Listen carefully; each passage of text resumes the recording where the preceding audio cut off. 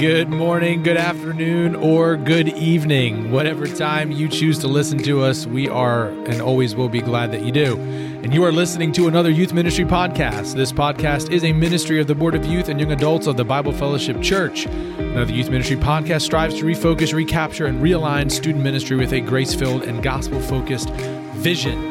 And I am one of your hosts, Chris. I'm joined by my other hosts, or my co-hosts, Jared and Tim, and we still have, for another episode, the wonderful Lincoln Fitch. Say hi, Lincoln. Good to be with you guys again. Yeah, Lincoln, I love the name Lincoln. You're like one of my favorite people that I get that's in my phone, because Lincoln is in my phone. Wow. So you're also a great person, but I love your name. So I don't like the way it's spelled, though. No offense. It always confused me as a kid. But that's what makes me love the name more. Lincoln. Anyways, so we have Lincoln with us, and today we're going to be talking about assurance of salvation. And the reason we have Lincoln, especially for this episode, is we have a conference coming up that the BFC Board of Youth Let's is throw that on. in as the practical tip. Let's just throw it in there. There you go. Attend conferences with your students about topics like this. There you go. Go ahead. Yeah. Continue. And Lincoln is our conference speaker for this. It's a one-day event, and I'm going to pass it over because Lincoln is very excited to lead this conference, and he's going to give us a little teaser, and then this episode itself will be a nice little come to this conference to learn more. I think this conference is so important and so crucial for just our day-to-day. I think assurance of salvation is one of those topics that is everywhere in the scriptures, but I think it's easy to overlook. In fact, I think a lot of the times in ministry, if you're in youth ministry especially, there's a lot of issues that you see right in front of you that you think about, like, your students struggling with outreach or evangelism, your students struggling in dating relationships, and various things that are very practical. In youth ministry, we often think very practically, but I think what this doctrine helps us to see, the assurance of salvation, is that actually with a lot of the most practical things, they actually go deeper. That actually have students deepen their view of who God is and what God has done for them in the gospel. And as they're increasingly assured of that, that helps them in practical, real-life ways to honor God in their relationships, to reach out in evangelism. And so I think assurance of salvation is just so key, and I think it's something that so many people struggle with. It sounds like what you're saying in a lot of ways it's foundational. Yeah. Like when you're certain of God's affections for you, the way God views you judicially, as he approves of you because he approves of Christ, that then gives you the freedom to live out the Christian life without fear, which I think is one of the main messages of Galatians, especially Galatians chapter 5. Absolutely. So we have a conference that I think it's titled "How Can I Know I Am Saved?" Right? How can I know I'm truly saved? Cultivating assurance in Christ. Okay, thanks. Cultivating assurance in Christ, and that's Saturday, February 27th, I believe. 27th at Victory Valley Camp in Zionsville. So if you're local, 8:30 to 4:30. if you're a listener and you're local, you can sign up. I believe there's a link somewhere. We'll post it in the show notes. The show notes. That's why I'm not talking today. Because anyway, so you can register. The registration is due by the 14th or 15th, I believe, of February, and the cost is minimal, $30. $30, not 30 ballers. $30. I'm just gonna sit over here in the corner and be quiet for the rest of this episode. And there is going to be a light breakfast, like foods provided, and then a lunch as well, with some breakout sessions. So this will be helpful. I know this gets a little bit into the practical, but I asked my students on Sunday night, and we had about 40-45 students in the room, and I said, how many of you in this room have ever struggled with assurance salvation? And every single hand went up immediately.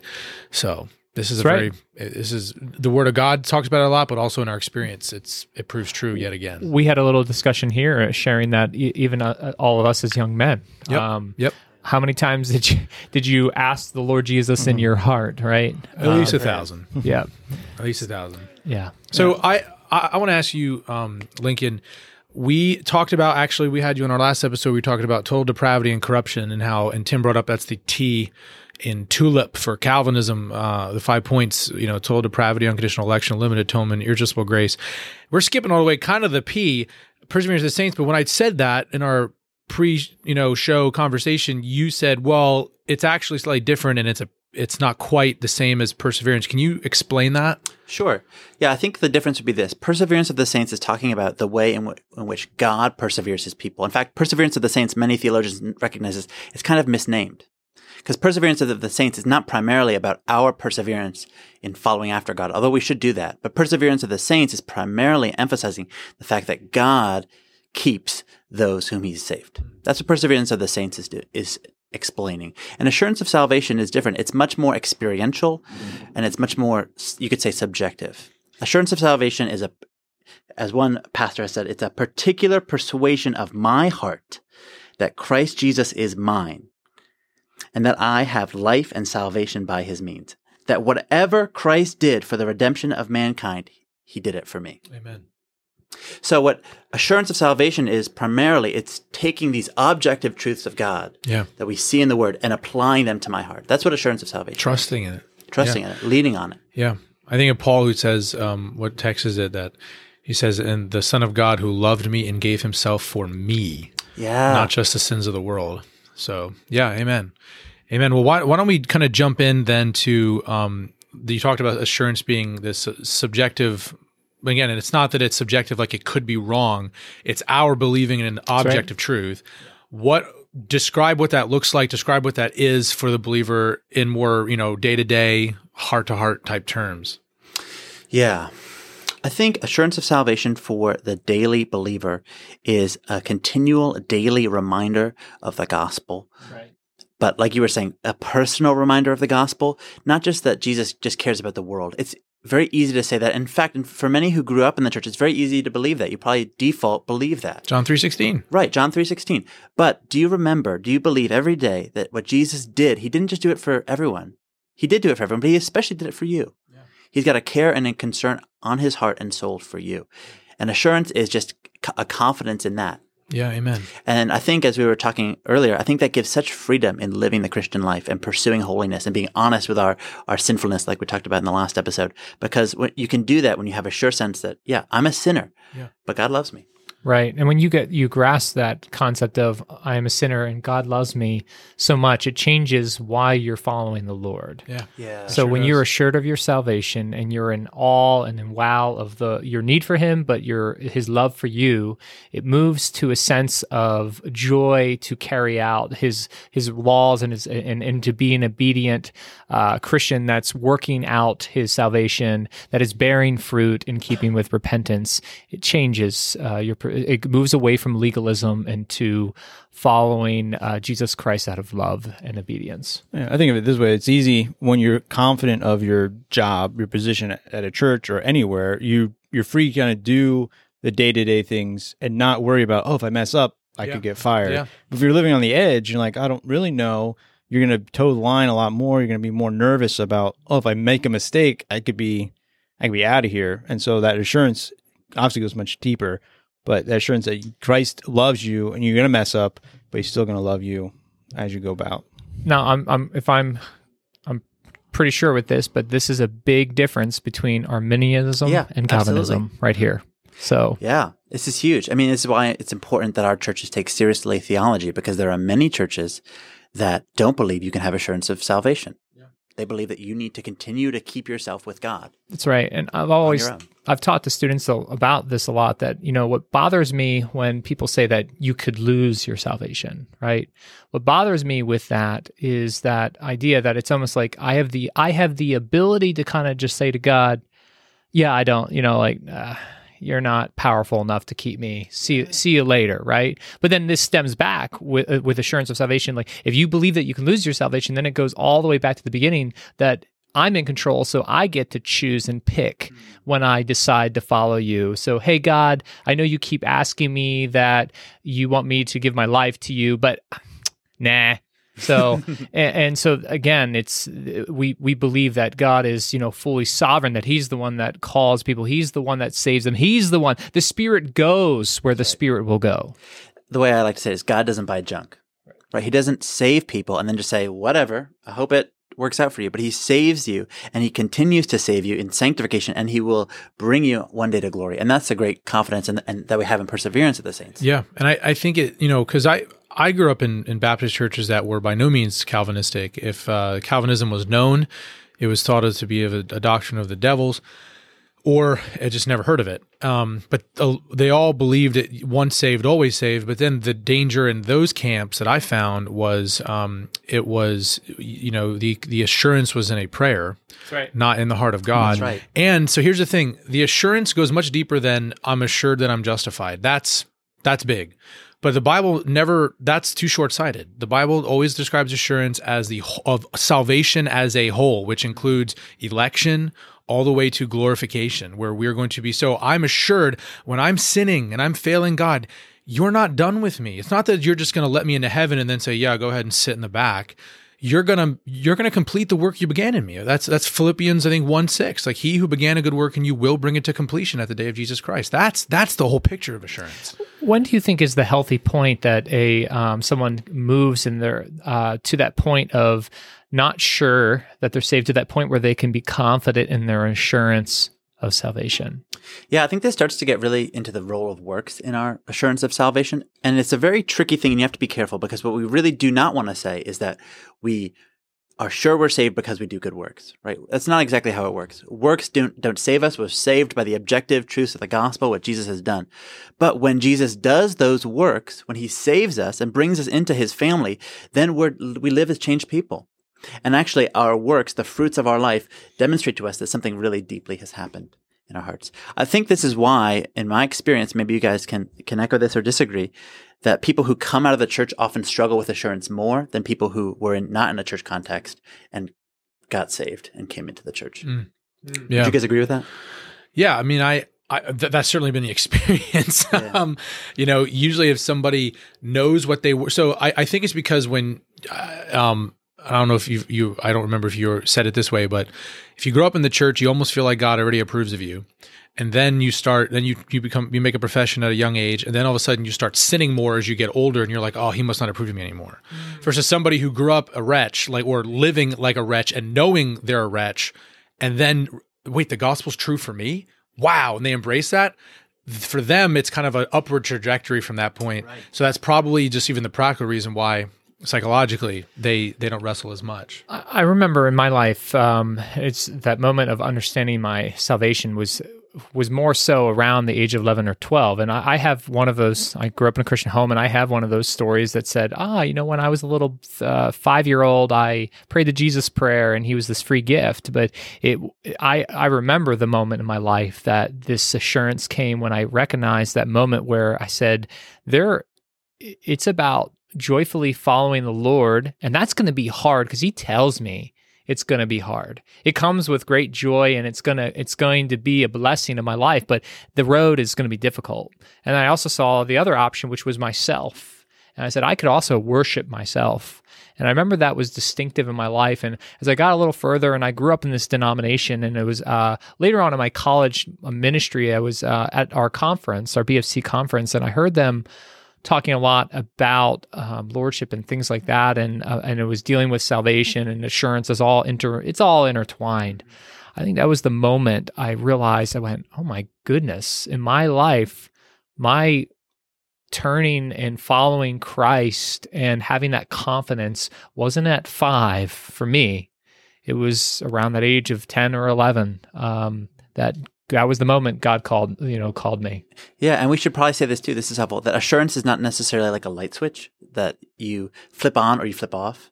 But I think it's something maybe more like a dimmer switch that you grow in as you grow in your walk with God. Good way to put it. And I think even the scriptures put it forward that way. You work out your own salvation with fear and trembling. That's right. To examine yourself to see if you're in the faith. The entire book of 1 John deals with are you truly a Christian or not? And I just want to draw this out, and then I think we should transition to the practical stuff. For me, so you have this book of 1 John, and I remember when I was struggling with my assurance at 18, right after I believe I was truly saved, I had a preacher tell me, oh, read through 1 John, like that'll really help. And I remember it did not help because it was like, oh my gosh, there's all these works, and if you hate brother, hate your brother, righteousness, all these kinds of things.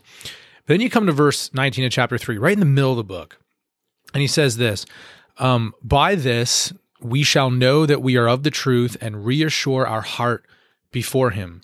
For whenever our heart condemns us, God is greater than our heart and knows everything. So when my heart lies, God actually is greater than that and knows my heart. And what he says is, but beloved, if our heart does not condemn us, we have confidence before God, whatever we ask of him. But then he goes on and he talks about these commandments. But then I went back to verse 19. Because I was like, oh, it's the commandments again. It's like, wait a minute. He says, by this we shall know that we are of the truth and reassure our hearts. So he's not saying, by these good works, we'll reassure our hearts. It's my works show that I'm of the truth, who in the context is Christ. And that again is still the assurance of my heart. So that was just very helpful for me. Like the works show that you're in Christ, which that's your assurance, not your works. That's right.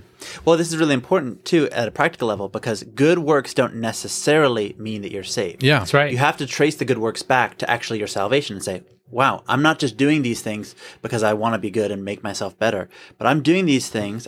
I've changed my life because of the truths of the gospel that I've believed. Yeah, because I love Christ. That's my motive. I think it's Paul ends one of his letters. It's either 1 or 2 Corinthians 16. He says, "Whoever does not love our Lord Jesus, let him be accursed." Like that's a pretty good litmus test. Yeah. So, like Chris said, we'll move into the practice. How does this doctrine affect how we do student ministry and how do we minister to our students, which is what we're trying to do? And Lincoln, you mentioned pre-show that you have to be a doctor, right? Yeah.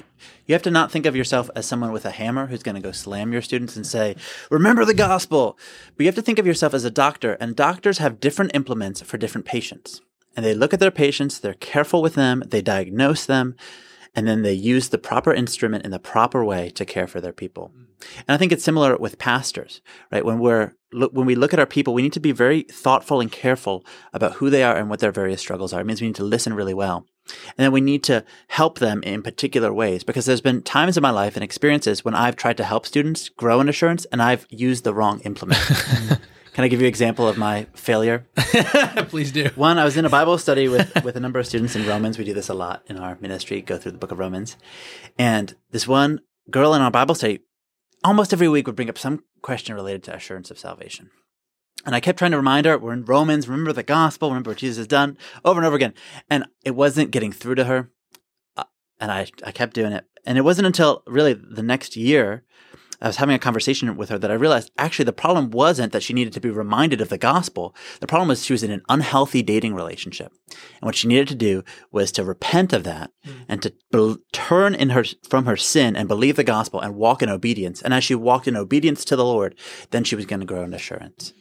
Yeah. So that's an example of someone who needed to be challenged, but that's not everybody. Yeah, that's not everybody. There's a lot of people that, I talk to our counseling pastor here, and some of this gets into some psychology, but I think there's a lot of truth to it. Is that if you grow up with a father, especially, who the way that they loved on you was based on the way you acted. That can certainly have implications as to how it's inherent within you, and you need to rest in who God is. And that's the importance of theology, right? Knowing God and knowing his promises. He's a covenant keeping God. He's a loving, merciful God. But there might be a student who is trying to walk righteously, but they are struggling because of their past, or a student who is their confidence is in just their works to stay saved, and Paul argues that in Galatians. If you were saved apart from works by the Spirit, you think now that you continue by works apart from the Spirit? So once we get this doctrine and we understand it well, I want to ask that question, and then why can it also just be an incredible blessing and a help for you in your ministry with students? Yeah. Or help to them. One thing I've been shocked by, I'm a church history kind of nerd. I love reading church history. And I've been shocked as I've been reading church history that how revival happens. I don't know if you guys know this, but revival, as I've read church history, it actually doesn't start with people outside the church coming into the church. It starts rather with people who are in the church having a deepened assurance of salvation. I don't know about you guys, but man, I would love to see revival in our churches, amongst our youth, in our region. And I think the way we do that is we preach the gospel and give people real assurance rooted in these truths. Yeah, and I think even from a practical standpoint, as I think about this, I think this is true for parents, this is true for anybody, but especially for students. I think a reason why a lot of people in our culture don't nail down assurance probably especially young people, is because they're too distracted. I think of someone like a Martin Luther, who is a monk, and he wasn't a believer, but it tormented him day and night that he did not feel right before God. And if you think about it, if you're in a monastery, what more do you have to do than like scrub floors and pray and eat soup? Like, young people today can doubt and then go home and distract themselves 1,000 different ways where they don't have to think about it. So they feel that sense of non-assurance for the 30 minutes you're preaching, and then it'll go away very soon. And so they don't really deal with it. And I think helping students get rid of the white noise in their life to help them actually sit in the silence and face this head on. I think that's why conferences are so good, not to just promote our own conference. But conferences are unique because they get you away from your environment to think about spiritual things for 8 hours, which we just don't do. It's interesting, the book of Hebrews talks a lot about this. The book of Hebrews is preached, I think, to a church that's struggling with assurance. And one of the things the author says is that they have a listening problem, that they've grown dull of hearing. Mm-hmm. And so I think it's so important that we're teaching people and training people to be good listeners, to slow down, to remove distractions, and to think deeply about the Word of God and their souls. Yeah. Well, what are some warnings because we talked about last week, depravity. And so as depraved and corrupt people, we can twist doctrines, we can twist truth. So what are some of the warnings you'd say to use that can come about by overemphasizing maybe assurance, or maybe when we teach assurance, students can take it and twist it and use it to justify something? Yeah, I think there's probably two major mistakes that people make, which is overemphasizing I don't want to say overemphasizing the freeness of the gospel, but I do think there's a place to say that the gospel is that you've been freed from your sin, but it also calls you to live apart from your sin and to fight your sin. So I do think we can emphasize justification without sanctification. That's the perseverance piece. That's where when God saves someone, he saves them to live a righteous life, to glorify him. And so what you're not saying is, if you said something wrong, it's like maybe God didn't do a work in your heart, because when God works in a sinner, he changes them. Now, granted, different paces, different ways.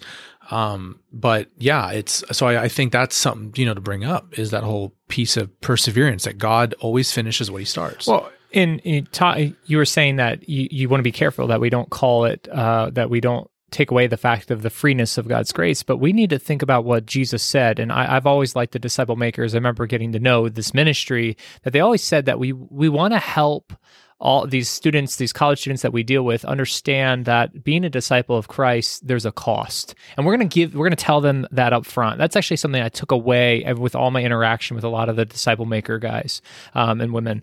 And we see it. Jesus said in Luke 9:23, and there's other passages, he said to all, if anyone would come after me, let him deny himself and take up the cross daily and follow me. And then he goes on later, and we see other passages. He says, you got to count the cost, just like a builder before he goes about building a building. He says, how can I do this?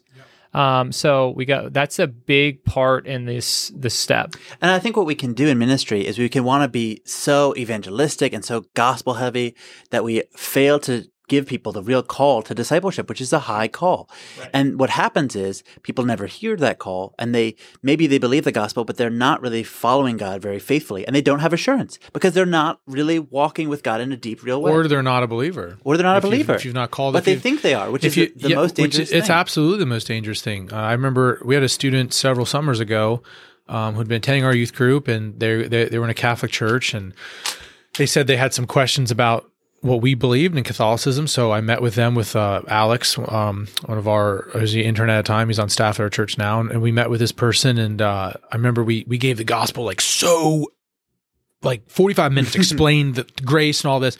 And they just sat there and they were just like, I'm like, what are you thinking? Like, what's wrong? She's like, I just know that if I do this, I'm going to have to give up a lot. And I said, oh, you're absolutely right. I forgot to mention that. And I turned to Luke 14 and I said, Jesus says, if you don't hate your own father, mother, brother, sister, husband, or wife, and take your own cross and follow me, you cannot be my disciple. And this person broke down in tears and trusted Christ. And it was like, but there was a temptation for a moment to leave that out, Oh, yeah. But that's not the gospel. The gospel is right. Jesus is your Lord, not just your Savior. And that's important. That is a warning. I think another warning as pastors is being sensitive. And I don't think he would mind. We've actually had him on the podcast. My brother Josh interned with us this last summer, and he preached through Romans 8. He did a bang up job. He did a fantastic job. Very gifted expositor, and he came to the port about the place about those who walk in the Spirit versus those who walk in the flesh, and he came down hard, and I'm sitting there going like, oh, like from my own self. And so I got up afterwards and I said some words of comfort to the students, say, you might be struggling right now. And I just talked to them afterwards and I said, hey, that was great. I'm glad you preached that. But I said, in the future, as a pastor, when you're saying those words, you have to then turn to the sheep who are not living according to the flesh, but who are struggling right now because they just wrestle with this in their conscience. And you have to give them balm while, you might be, what's the word I'm looking for? Disciplining some sheep while you have to simultaneously heal the others. And that's right. A tough task. Mm-hmm. Especially for a student with a very sensitive conscience. Yes. And we need to be very careful with that. But there's so much more to talk about on Assurance of Salvation. Yeah, there really is. And that's why we're having a conference. That's why we're having a conference on it. Yeah. So this has a lot to do with your student ministry. I'd say most students struggle with this issue. Like I said, every student raised their hand. And so make sure that you take seriously this area of doctrine and check out the conference. Again, that's on February 27th. You have to sign up by February 15th. It's at Victory Valley. Cost is $30, 8:30 to 4:30. Reach out to us if you have any more questions. Jared will put those things in the show notes. Yeah. So. All right, and thank you for listening to this episode. Thank you, Lincoln, for joining us this week. We are thankful for you and your ministry to teenagers. May God bless you in your work as you faithfully serve Him, teenagers, and their families. Connect with us on social media on Instagram at Another YM Podcast, or you can email us at anotherYMPodcast@gmail.com.